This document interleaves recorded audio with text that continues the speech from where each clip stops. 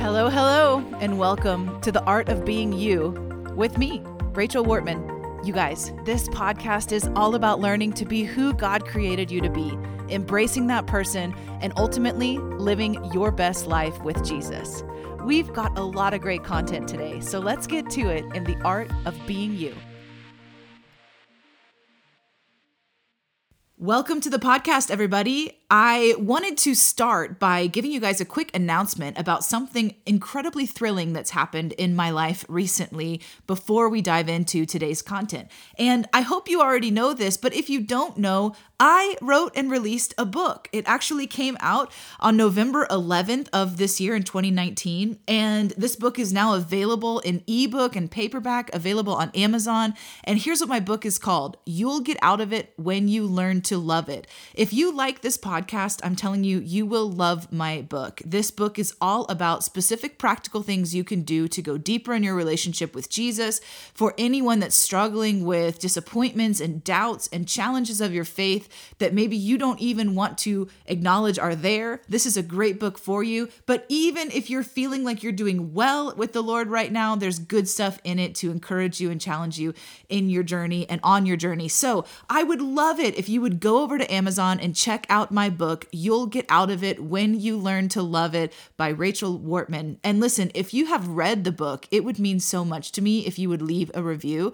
Amazon helps books go up into more people's feed, more people's search when they have a higher number of reviews. So it would help me so much, even if you've only read the first couple of chapters, even if you liked it a little bit but didn't have a chance to finish it, go ahead and leave me a review on there so that other people can help find it more. All right, so without further ado, today we're talking about something we all need in our lives. We are talking about boundaries. I think we all need them. I think some of us don't know that we need them. Some of us need more of them. Some of us might need less of them. But I want to explore why boundaries are important, especially around this time of year, around the holidays, but really around all parts of our life. And I love that Henry Cloud, if you don't know much about boundaries, he's written some excellent books about the topic, Dr. Henry Cloud. And he's got great stuff on his Facebook page too. If you want to follow him, he gets really insightful quotes and whatnot to put out there for you to think about.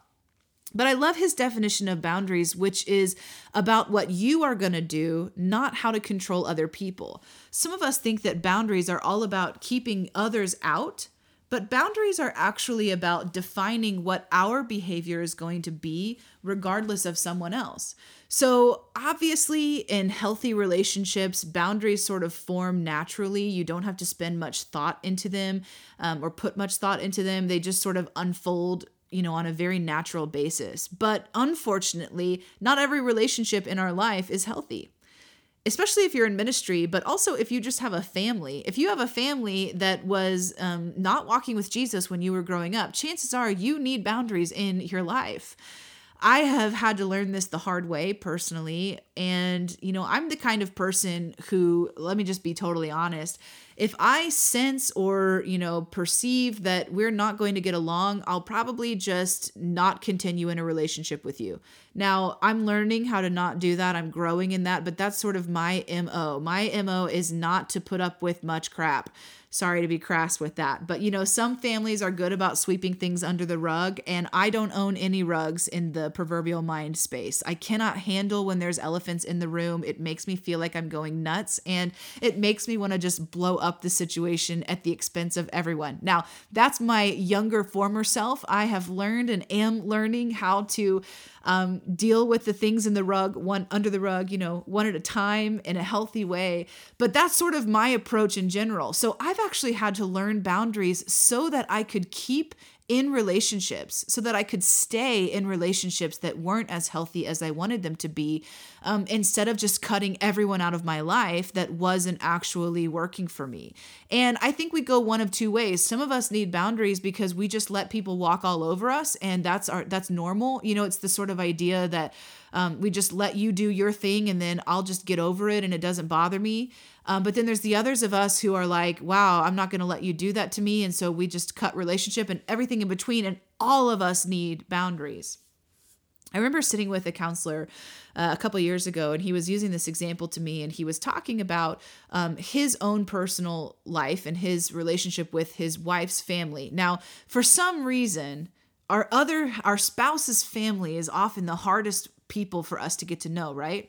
Why? Because to you did not grow up in their pattern. So things that are normal to their family are not normal to you, but it's normal to your spouse. So you have that dichotomy of you and your spouse are creating what works for you two, but then you're adding in what you have decided is normal. And when you grow up in a semi or truly dysfunctional environment, then you create and develop coping mechanisms of how you handle dysfunctional people. And in that, it's like second nature to you. So then you interject someone into that environment who has no coping skills for that particular type and flavor of dysfunction. And that's where you get so much rub and wrestle. This is why boundaries are so important. So back to this conversation with this counselor. He was telling me about how when he first got married with his wife, and they were, in that process where he was getting to know her family after the wedding. And he said the first holiday together they spent together, her family does a big breakfast. Everybody makes, all the eggs and pancakes and breakfast meats and all that kind of stuff. And he's a coffee for breakfast kind of guy. And he said, I don't like eating breakfast. When I do, it makes me feel terrible the rest of the day. But I did what everyone does. And I was cordial and I ate the breakfast because I didn't want to rock the boat. And he said, I'll tell you the truth, I felt horrible that whole day and I regretted it. And I started thinking, am I going to be a fake all of my life? Or at some point, am I going to let these people know I just don't do breakfast? The second time they got together, I said to them, hey guys, I don't really typically like breakfast. And he ate a good portion of it, but he was trying to be cordial and alert them. The third time they gathered together as a family, he actually called ahead. He called grandma, he called mother-in-law, and he said, hey, listen, I know I've eaten food the last couple of times we're there, but I actually don't like breakfast. And I just wanted you to know, don't make extra on account of me. So much kindness in his heart. This was not a rude, rash, sort of fly off the handle statement. This was just a general, let me inform you about what I'm going to do. And he said, you'll never believe what happened. That morning, I come down the stairs and there's a big plate laid out for me. And I, pushed it aside and said, remember, I let you know I wasn't going to be eating breakfast. And he said they piled on a bunch of food onto my plate and I didn't eat it. And he said for 2 or more years, they didn't talk to him. They didn't talk to him. That action was so offensive that he chose to be authentic to who he is, that it caused a rift in their family for a while. Eventually it was mended. They were able to come to good terms. And I know you might be thinking that sounds so trivial over breakfast, but we all have a breakfast plate in our family dynamics, right? We all have something that is so offensive to us, even though to the outside it's really petty. And this is why boundaries are important. Because boundaries are the idea of saying, listen, this is how I'm going to handle my heart. And I hope you will respect my choice in that. And if you don't, then this is sort of what's going to happen. In other words, I'm not giving you permission to run my life, to rule my life, to overstep my own personal boundaries. I'm not giving you permission to define for me what my nuclear family dynamic is going to be. Essentially, I'm asking you to give me permission to be myself while I'm giving you permission to be yourself. Unfortunately, boundaries don't feel like that. And typically when you need to put a boundary in place, the person you are setting the boundary because of typically doesn't respond very well to that. But that doesn't mean you don't need it. So here's a key. When we talk about boundaries, here's a specific key for you. And it's this. It's not saying here's what you need to do to interact with me. Why? Because there is no control in the kingdom of God that's legal except for self-control. God does not control you. He doesn't want to control you. God has not given you permission to control other people. The only legal kingdom control is self-control. So when we set a boundary, we're not saying, listen, this is how you are obligated to interact with me. We're actually saying, this is what I'm going to do.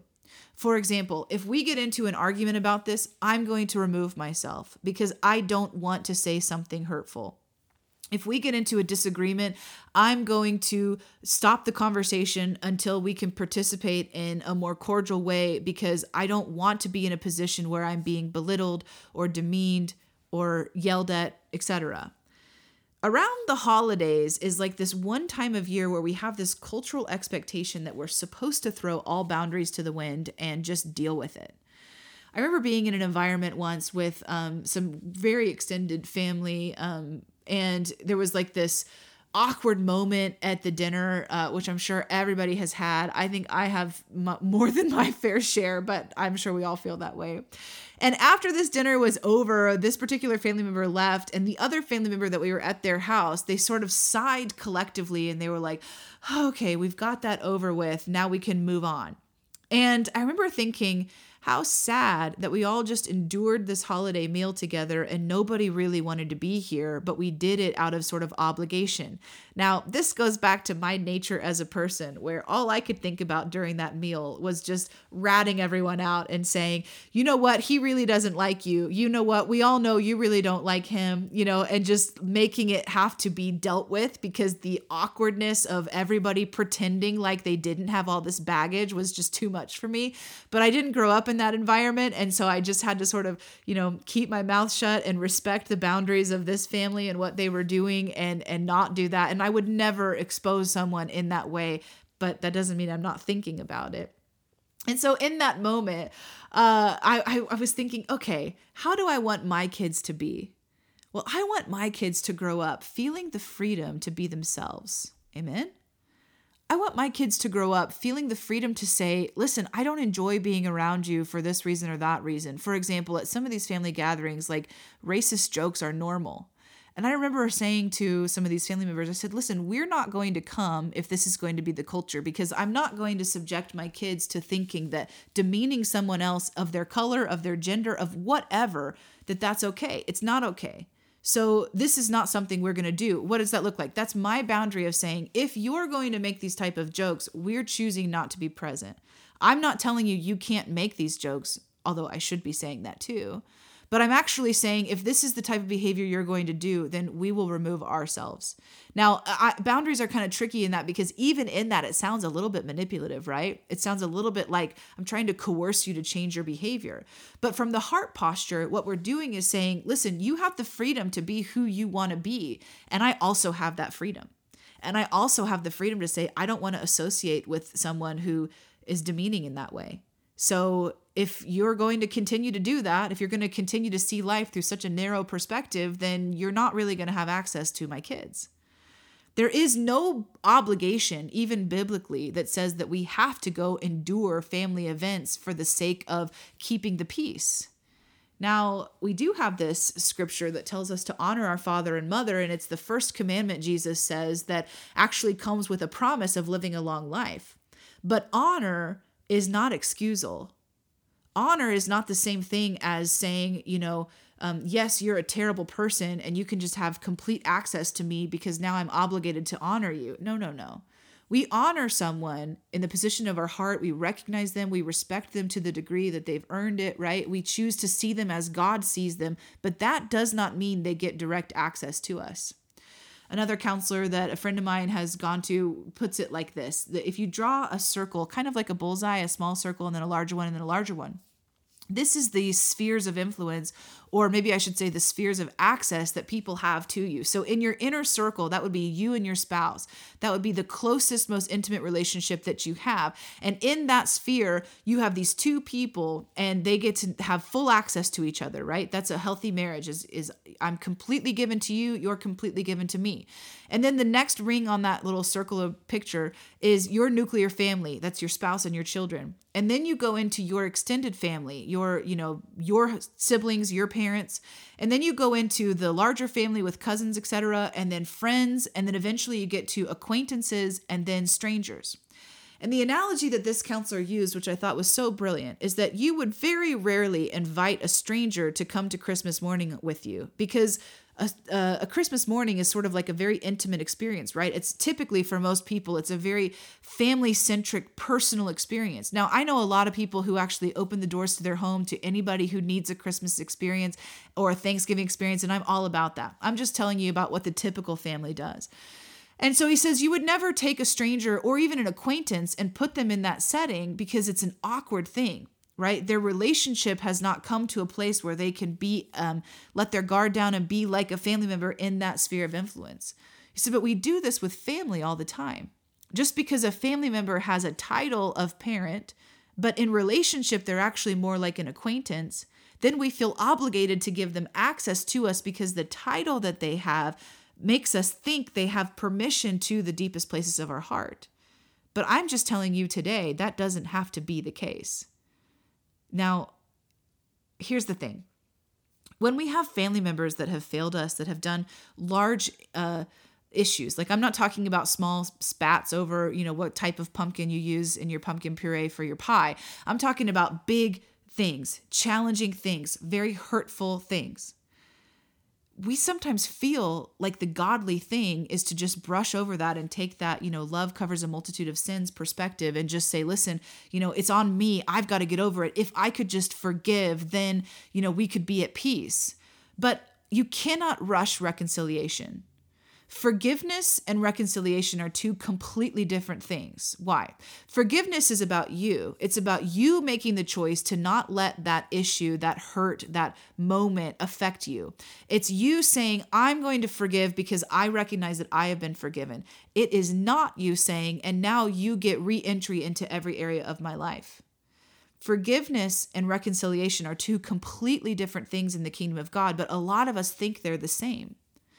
So to forgive and forget, for example, well, if you're talking about a harmful person, you cannot forget. You can forgive. You should forgive. You should let them off the hook because they don't know better, because they make bad choices in their life. But you shouldn't forget, because until you've seen change in their life, you don't just open your home back up to an abuser. Do you know what I'm saying? So what does this look like? Well, it's like this. Reconciliation is only possible when true repentance is present. When true repentance is not just saying the words, I'm sorry, it's actually making actions towards a different outcome. It's not just saying, wow, I hear you saying you're angry and I'm sorry that this made you angry, but as if I had nothing to do with it, it's all on you. Repentance is saying, I need to see why this affected you and I'm going to make changes because I value who you are. So reconciliation becomes an option after repentance, not before. So when we're talking about boundaries, we're talking about dysfunctional families or difficult circumstances like that, I just want you to know you have permission to live your life. Let me just say it to you again. It sounds so simple, but we forget this. You have permission to live your life. You don't have to spend the holidays, for example, any way besides what you want to do. Now, yes, there may be consequences because of that, right? You may make a decision to say it's not healthy for us to go with this side of the family or this or whatnot.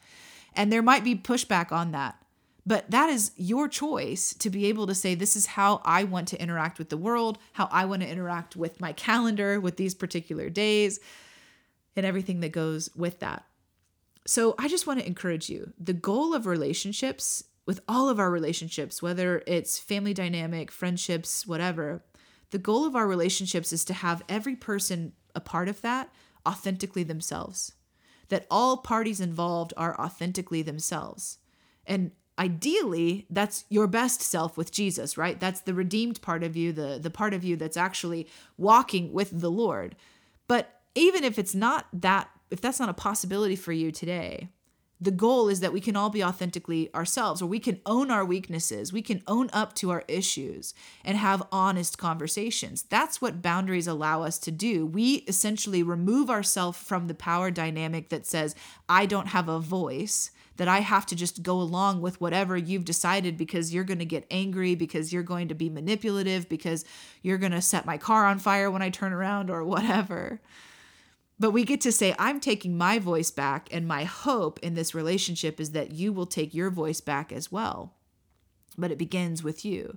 So I'm going to leave you with this thought, and it's this. What role are you playing with your family? So we all have roles, right? I'm not talking about bread roles. I'm not talking about fat roles. I'm talking about personality roles. In every family, you've got someone who's the peacekeeper. You've got the one who's afraid of the tension and is always trying to just say whatever is necessary just so that you can keep the peace, even if it's a lie. You've always got that person, especially if you've got more than 3 people present in the family. You've got that person like me who's just the hardcore challenger about the truth, right? That we are not going to lie. We are going to be gut level honest, even to our own detriment. You've got the person who knows exactly the way things are supposed to be done, the right way and the wrong way. And then you've got the person that's calling the shots. And so sometimes these are in different, some of these are the same person. Sometimes they're dispersed around all different types of people. But what you'll find is that in every family, somebody is playing the role. They're playing a role of maybe it's the patriarch. Maybe it's the grandma who's holding everything together and everybody comes to the holiday just to see her because they know that's what makes her happy. She's sort of like the Don Corleone of the home. And then you've got the one who is the peacemaker, right? And everything in between. And here's my question to you. What role are you playing? And is that the role that you want to play? Is it the role that you want to play? There's a counseling term called triangulation, which is essentially talking to someone else about the third party and then trying to get that other person to interact with the third party so that you don't have to yourself. It never goes well, but we do this in families all the time, right? Mom or dad says, hey, would you talk to so-and-so about this? Because, essentially they don't want to talk to them because maybe there's friction in their relationship. So if that's your role, is that what you want to play? I know for me, there's been different seasons in my life where I've sort of awakened to the reality of the role that I've played at different parts. And sometimes I love that and I'm fine with that and I embrace that. And other times I'm like, who signed me up for this? I never asked to be in this spot. So what do we do when that's the case? We speak up, we say something gently, hopefully, and we set some boundaries. We say, listen, I don't want to be the intermediary. I don't want to be the peacemaker, or I don't want to be the one who makes all the plans, or I don't want to be the one who chooses which brand of turkey or which brine we're putting on this year for Thanksgiving, or whatever the case may be. But you have to understand, before you can set really healthy boundaries, what role are you playing, and is that the role you want to play? And then give it some thought, maybe like a strategic chess player, and just start thinking through, what do I need to do to adjust this so that I can truly be my authentic self and we can have a healthy dynamic to the best of our ability?